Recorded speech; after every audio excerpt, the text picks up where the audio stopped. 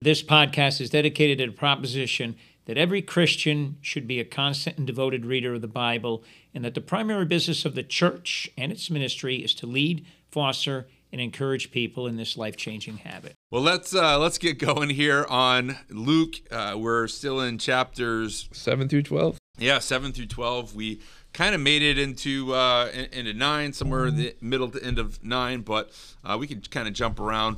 And we have Johnny with us, Dave Lamano with us, Ben, and myself, Judah, here. And we are just discussing the things that stand out to us as we are reading this book of Luke pretty slowly, I guess. But so I'll just open it up. Anything stand out to you guys?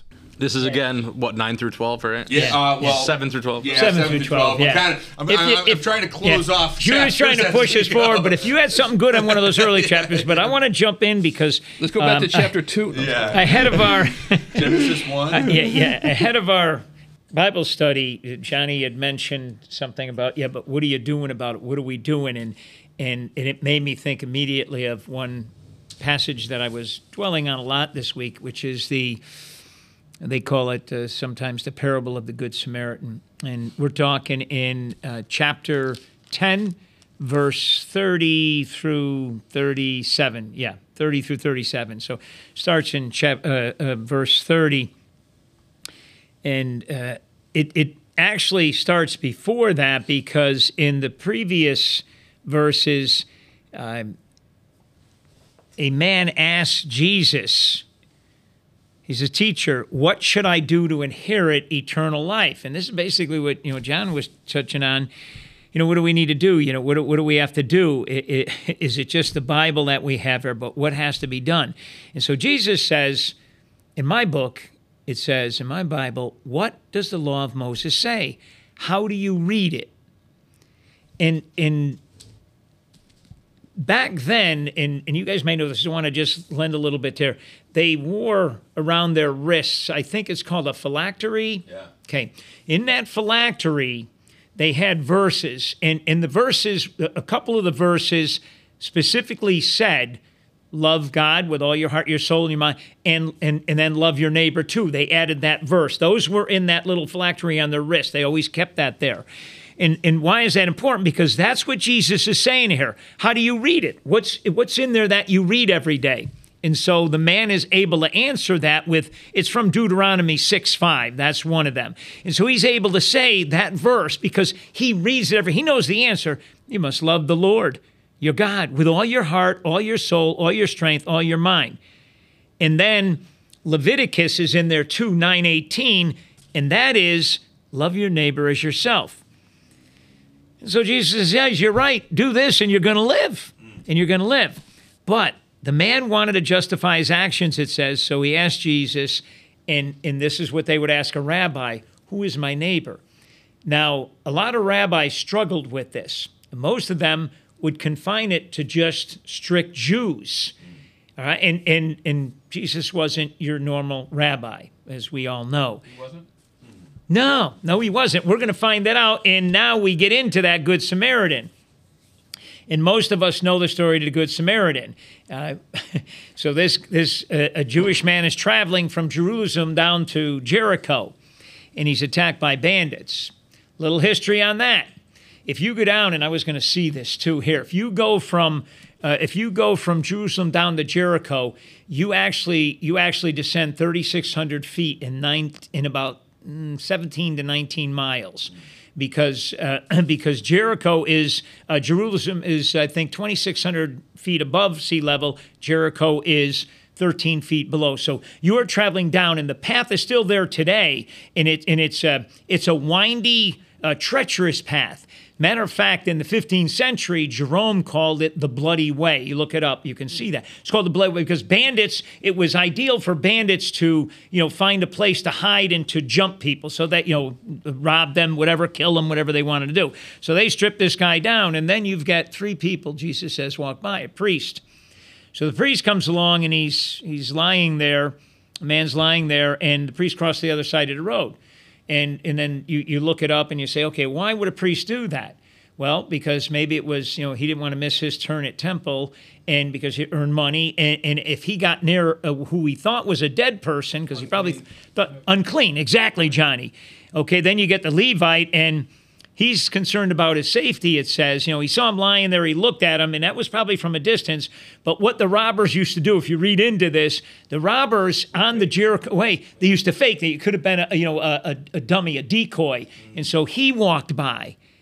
And now you get a despised. My book says, then a despised Samaritan came along. And now you think the bad guy is coming. Jesus telling the story. Picture everybody listening to it, and they think, oh, the bad guy's going to come. He's going to really finish this guy off. But he feels compassion.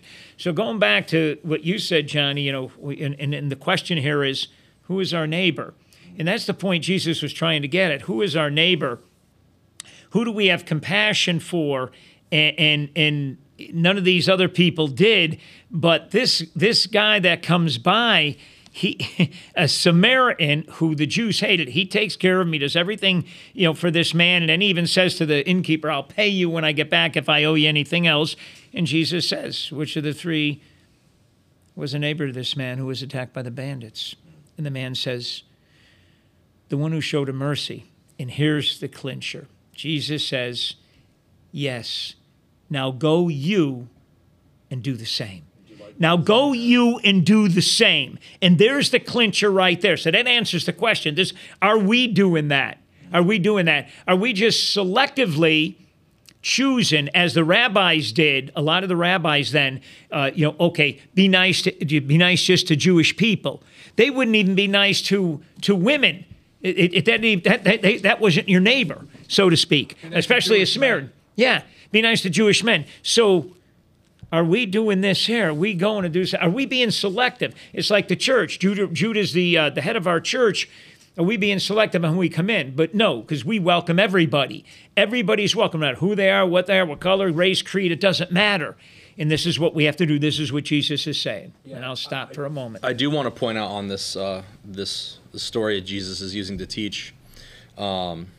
Or maybe Jesus witnessed it being all-powerful, you know what I mean, being God, and it actually happened, which is the school of thought I tend to go with. But to put some historical context to this, Samaritans and Jews, I don't want to say sworn enemies, but they're in the same area of the world, and they did not get along. No. And you see this happen where, what is it? It's like they call it the Sons of Thunder. It's like John and James, right? Yeah. And Jesus are there, and they throw stones at them. And I don't know if that actually happens in the Bible, but in The Chosen, you see it. Yeah. And they want to call down thunder and lightning, God's name on them. Right. And Jesus is like, really, guys? Right. Really? That's what you want to do? So I think it's important to understand when you're reading this or understanding the story of the Good Samaritan, what you're seeing is two Jewish people not stopping to help somebody when they should. Because in the Old Testament, if you're a Jew, it says it all through the Old Testament, to love your neighbor as yourself, to follow God's instruction, how merciful God is, et cetera, et cetera, et cetera. And then what do you see? You see like not the sworn enemy, but a neighboring tribe or people group that you have bad blood where it could come to blows out on the street, and that's the guy that's going to stop and do the godly thing or the loving thing that you've been instructed to do. Yeah. And I mean, we can make excuses all day about it. Oh, I didn't want to be ceremonially unclean. Mm-hmm. Or what if I was scared?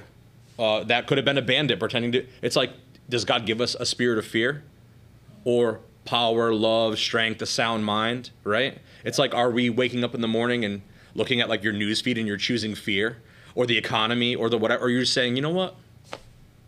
Jehovah Jireh, God's got me. God provides.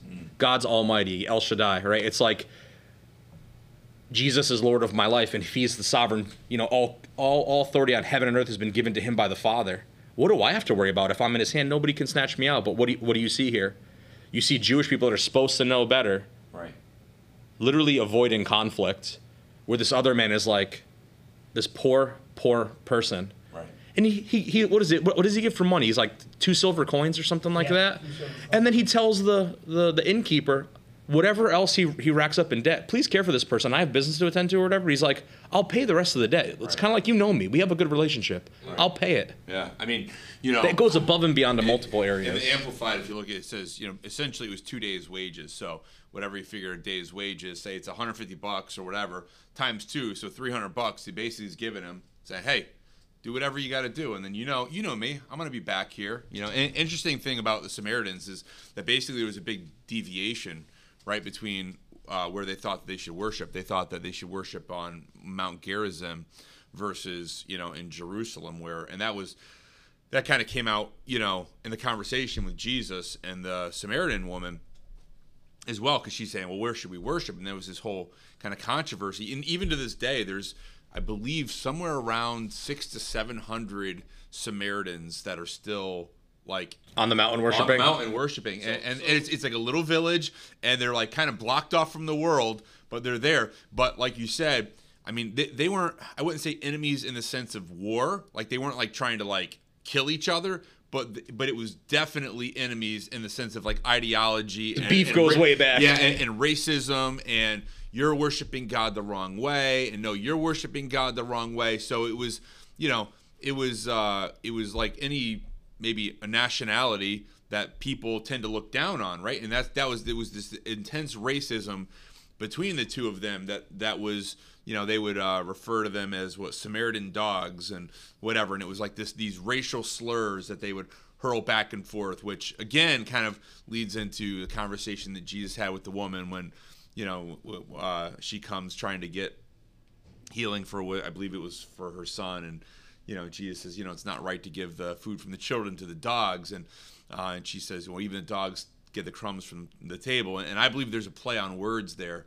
which I've dug into before, because I mean, it says, it's not good to give it to the dogs, because that was kind of like, the slang of the day, and then she's kind of, but then she changes the word and uses the word puppy, instead, which is, well, hey, even the puppies get a little bit from the table, and it's almost like Jesus, like, yeah, let's show these guys what love is really about, because a lot of people take that as he's degrading her, and the reality was he wasn't, but I believe that they were kind of playing along and making the scene, but like you said, there was this huge division, and it's interesting. So back to 25, and I'm in the Amplified Bible right now. It says, and a certain lawyer who is an expert in Mosaic law. So I mean, this was not like an apprentice. This was the teacher. This was the high level.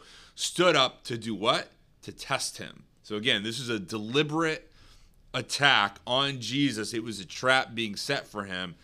And then Jesus obviously gives his answer. Verse 29, after he does this, the guy responds, he says, but this religious leader says, but wishing to justify and vindicate himself, because now it's like he's feeling, it's like I came to test you, to trick you, to trap you, and now you're spinning this around on me. Then Jesus lays out that whole story, which Dave talked through, and then I just always think it's so funny, verse 37, because Jesus says, so who was the neighbor? And he answers, the one who showed compassion and mercy.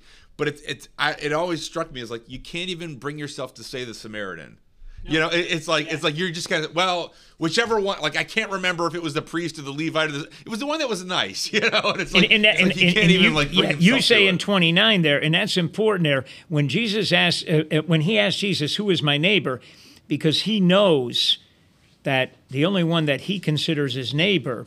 Right. Are Jewish people. He wants to see what Jesus has to say about Levites and this.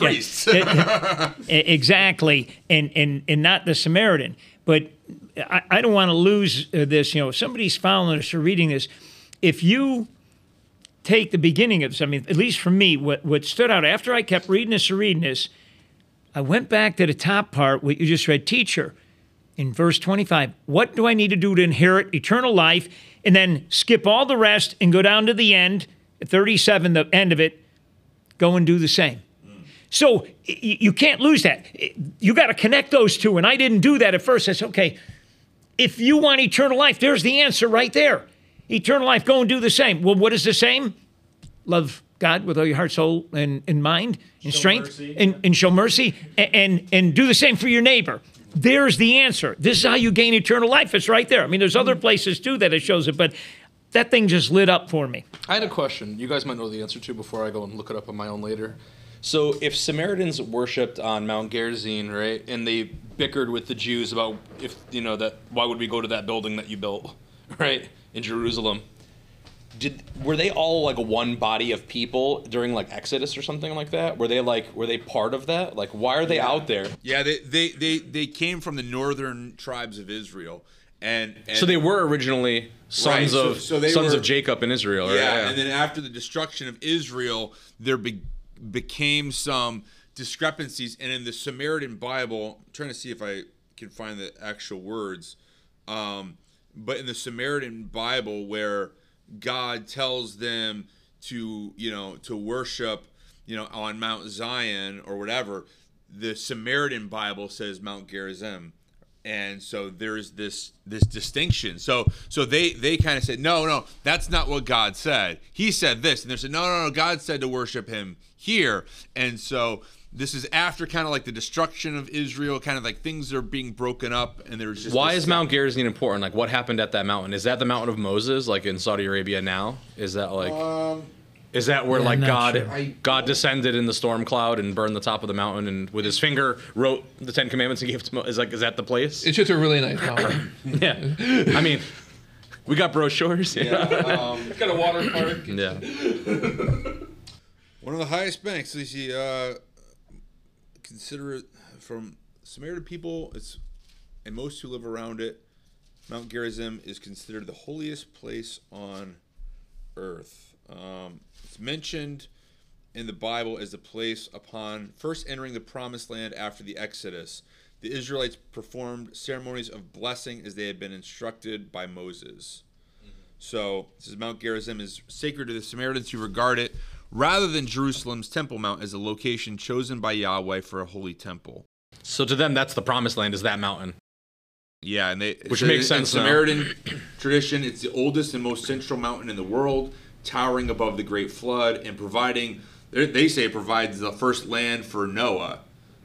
It's also, they say, it's the location where Abraham almost sacrificed Isaac. Which, from what I understand, that's the highest point in Jerusalem, was where that was allegedly Yeah, claimed by the Jews. Jews, on the other hand, consider the location to be Mount Moriah. Exactly.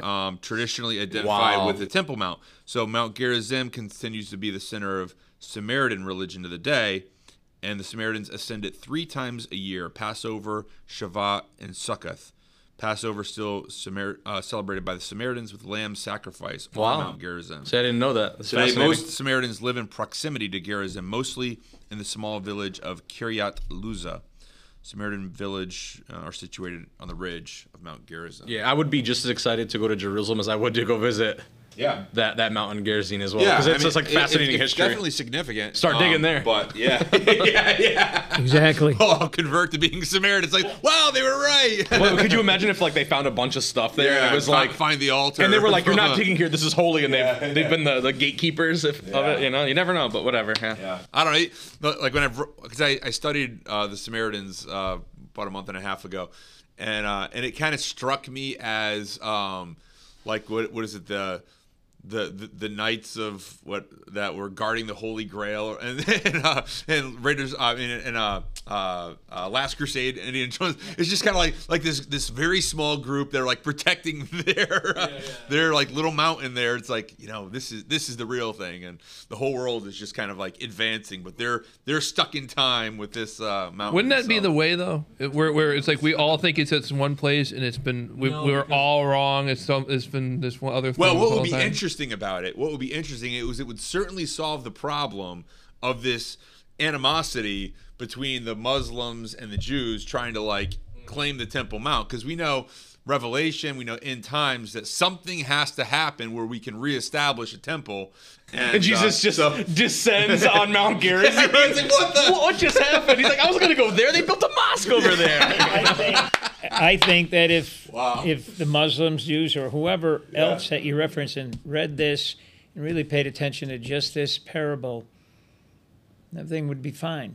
Because this is a parable. It's a parable of a number of things. First of all, charity, and Jesus specifically uses the Samaritan as the hero of sorts. Right.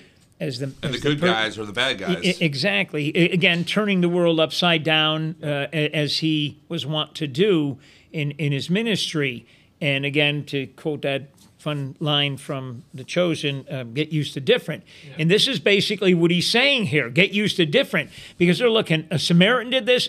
So we talked about, you expounded or elaborated on who this expert was, Judah.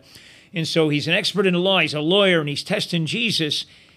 Picture with that kind of knowledge and maybe a little bit of haughtiness, or maybe a lot of haughtiness, as he's asking Jesus this question, and Jesus turning his world upside down. Just, again, and that's another thing that I get out of this. This is a parable of transformation.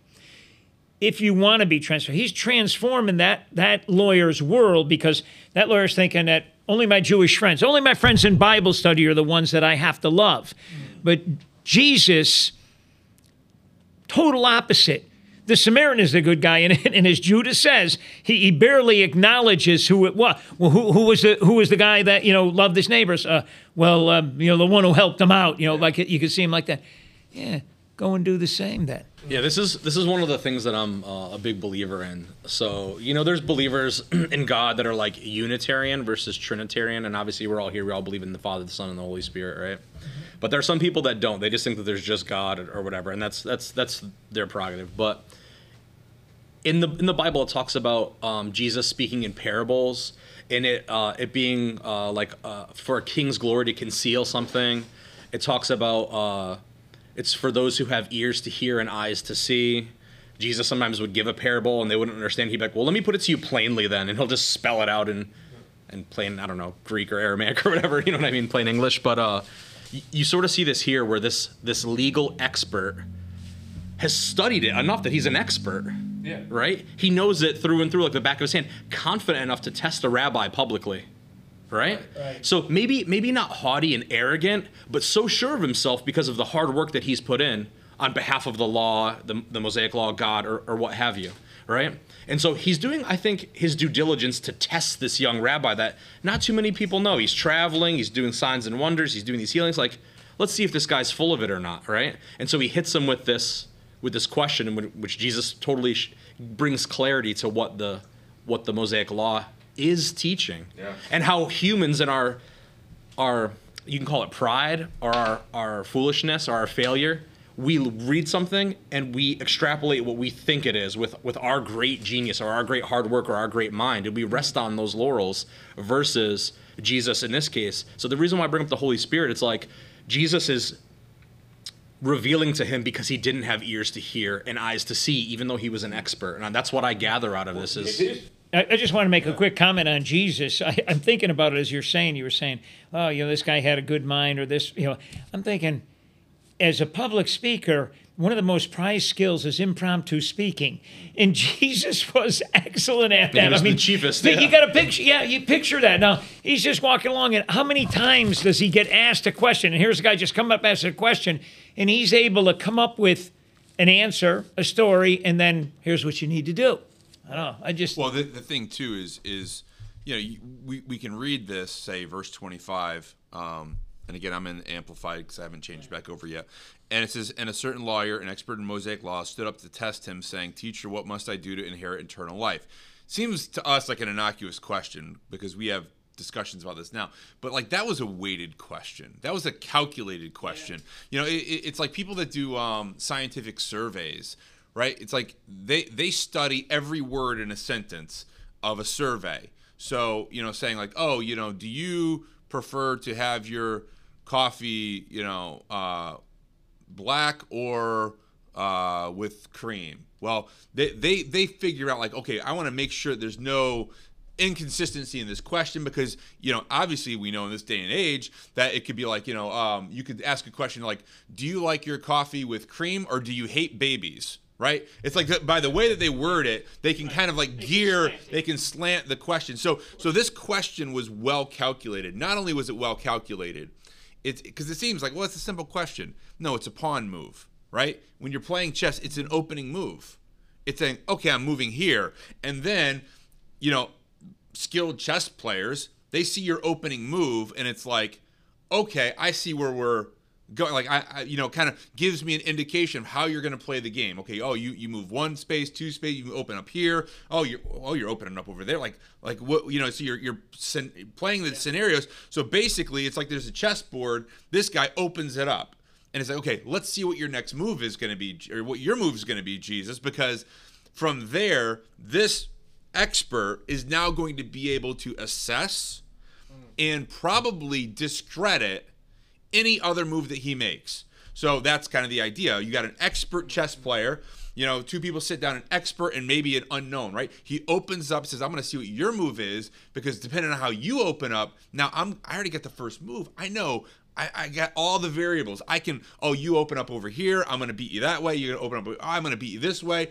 So he knows if Jesus goes this route, I'm going to be able to discredit him and call him out for blasphemy. If he says this, I'll be able to call him. Because he knows every answer that Jesus could make, right? Like he's already got it. He's like, I'm going to open up with this move. Whatever. If Jesus says this, we got him. If he says that, we got him. If he says this, we got him. Every way, we've got him. This is the perfect opening move for Jesus. And then Jesus says, okay, hold on. What does the law say? And it's like, that's his opening move now. It's like he's taking the night out. He throws it back at him. Yeah, because he knows he's got that. He knows who he's at. And, of course, the expert does respond. That's great, Judah. That's a great analogy. He responds in 27 that, okay, yeah, I know what it is. You must. But then. And then he started taking the bait. And Jesus says, right. He says, right. He goes, do this and you'll live. And then the guy's thinking, all right, that's not the way I wanted this to play out. He goes, okay, he's on defensive now. Exactly. So now he makes another move. Maybe he's moving his rook. And he goes, all right. He goes, well, who's my neighbor? Yeah. And now Jesus says, that's the thing. I heard a good lawyer always knows the answer to the question they're gonna ask. Oh yeah. Yeah. Well, so here's the thing. Not only was this guy a lawyer, but he's an expert in the Mosaic law. So he asked Jesus this question: what must I do to inherit eternal life? And the listeners right now might not know this, but there's approximately 613 laws if you're Jewish, of Jewish descent. Right. And that 10 of those are obviously the 10 Commandments, right? And then there's the other roughly 603 that involve what it's like civic, ceremonial, social,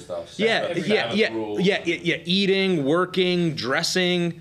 The way you display your head hair, your facial hair, it's so much to bear. So when this expert in Mosaic law knows these roughly 613 laws, and he says to Jesus, "What must I do?" Think about the many paths that Jesus could have taken. He could have said, "Well, you want to obey the 10 Commandments written by the finger of God," and on what was it, Mount Gerizim? No, don't mess with it. Yeah. It was. What is it? Is it Mount Sinai? Is that what it is? Yeah, Mount Sinai. Yeah, Sinai. Excuse me. And so that's like that could have been a respectable answer, and maybe the expert in law might have said, "Well, what about the other 603 of those? Right. Where do you fall on that stuff? It's like, do you have them memorized like maybe I do? Right. Do you know what I mean? And et cetera, et cetera. So it's a super loaded question, but another one of my favorite parts about this is this person is an expert in the Mosaic law, this very astute, formidable intellectual. And what do you see Jesus do? It shows the majesty of Christ. Right. With his answer that is so gracious and full of wisdom and full of light and love and all this stuff. So here's this guy who poses, it's a respectable question. Right. And it's an important question. How do we obtain? Right.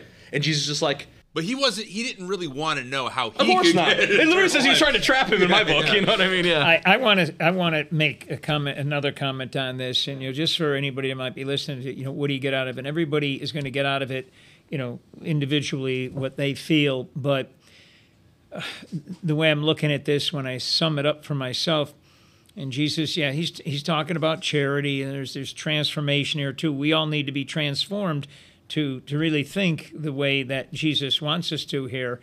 And it's action. And I kicked this off. I jumped into this because you made me think of it, Johnny, because you said something to the effect when I held up the Bible, say, this is what we need. And you say, yeah, but you've got to do things. And that's exactly right. The Levite and the priest, I'm trying to picture them. I tried to picture this winding path, and they're there and they walk by him. Did they feel pity? They probably felt pity, because most humans, you see, somebody mangle up, beat, maybe dead, but they didn't do anything about that.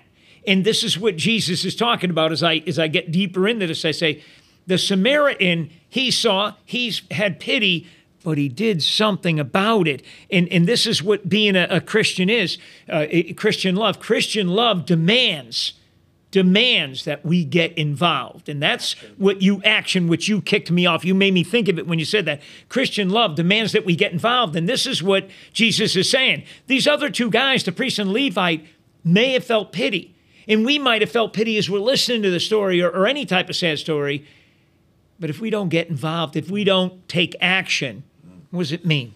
And you know, I mean, I'm just thinking about as you were saying that, it's like, and again, I'm speculating at this point, but it was probably common knowledge that you don't stop and help strangers on the side of this path, you know, and so The bloody way? you know, don't so, say? Bloody way. so as Jesus is telling it, everybody's probably like nodding their head, like, yeah, I wouldn't have stopped either. Yeah, What are you, stupid? Yeah, it's like, yeah, that's Levi, and then it's like the setup and the payoff, right? It's like in comedy, right? You set up and then you deliver the punchline, and so Jesus sitting there and was like, yeah, man, that sucks to be him, but you know what? I wouldn't have stopped either. And then Jesus like, and then a Samaritan comes by and they're like, oh man, Samaritan, boo, Samaritan dogs. And he's like, and he stops and helps him. He's like, what? Whoa, hold on. He didn't beat him this- up more? Yeah, it's like this guy is like, well, he obviously doesn't know, you know, for example, a story years ago, I was driving down the road with a friend of mine, and it was a downpour, and I see a guy walking down the interstate in the middle of the downpour. Now, granted, I had just seen a car about a quarter mile back on the side of the road, and then this guy's walking. I know the exit's probably another mile and a half up, so I pull over. My buddy starts freaking out. He's like, you cannot pick up this guy. I'm like, dude, like, he's riding in this car. You have the option whether you want to ride in my car or not. Like, you can get out and walk the rest of the way, but like, I'm going to pick him up. And not that I was super heroic. Again, I saw the car there. I had an idea that this was safe, and it's a downpour. I felt bad for the guy.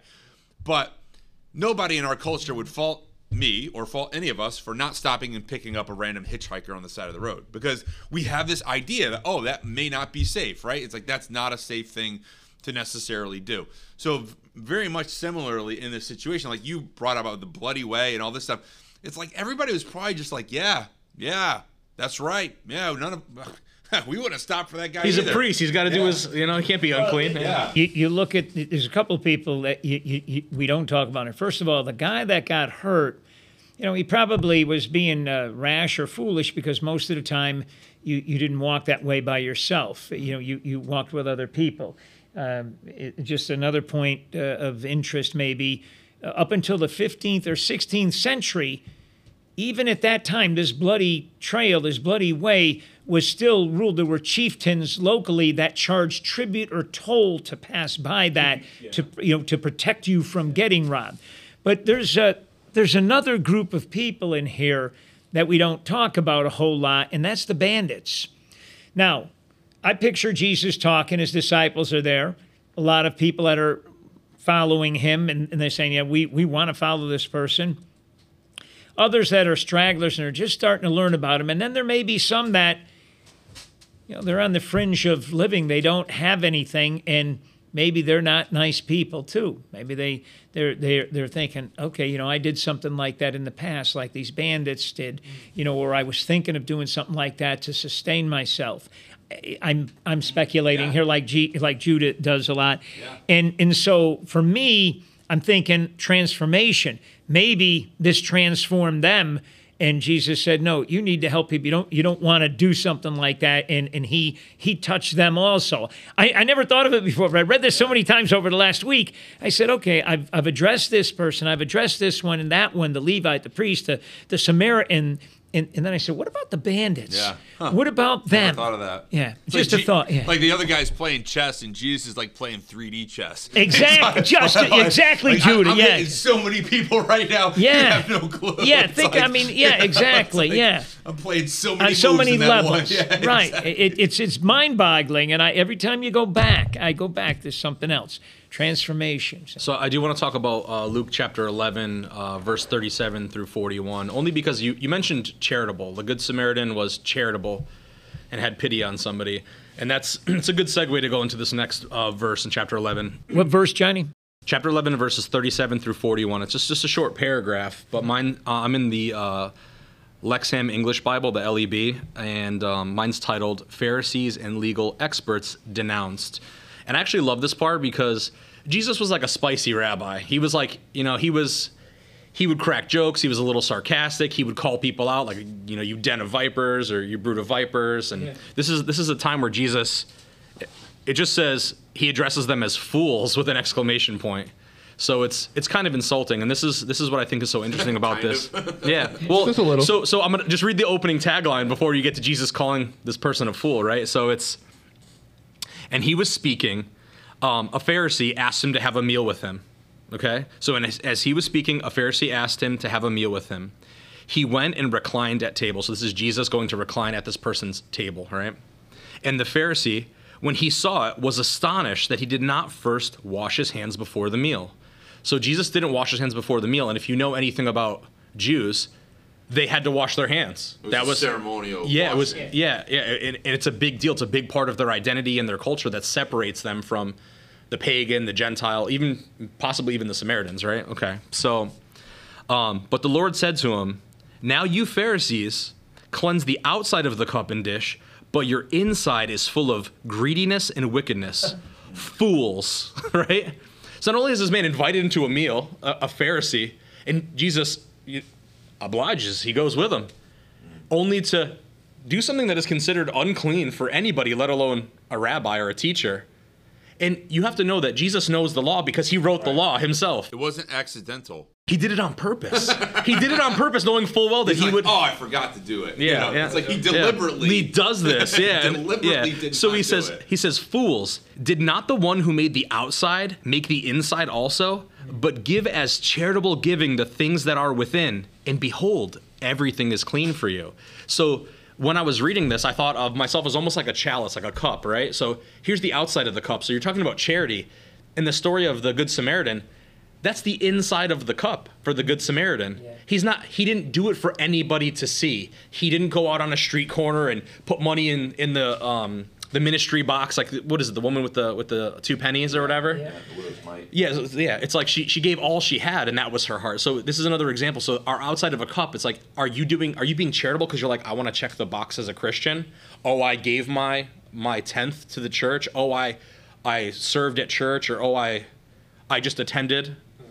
Did I give to a needy cause? Okay, well, I did it then. Check the box. Or is it actually like you following Jesus and doing this whenever the opportunities, you're blessed with those opportunities to go and be charitable, to be the Good Samaritan, right? And what's amazing about this is, he says, "But give as charitable giving the things that are within, and behold, everything is clean for you." So he's like, don't just do the good things for the sake of doing them, but do it from the inside. Let the inside be what's cleansed, you know?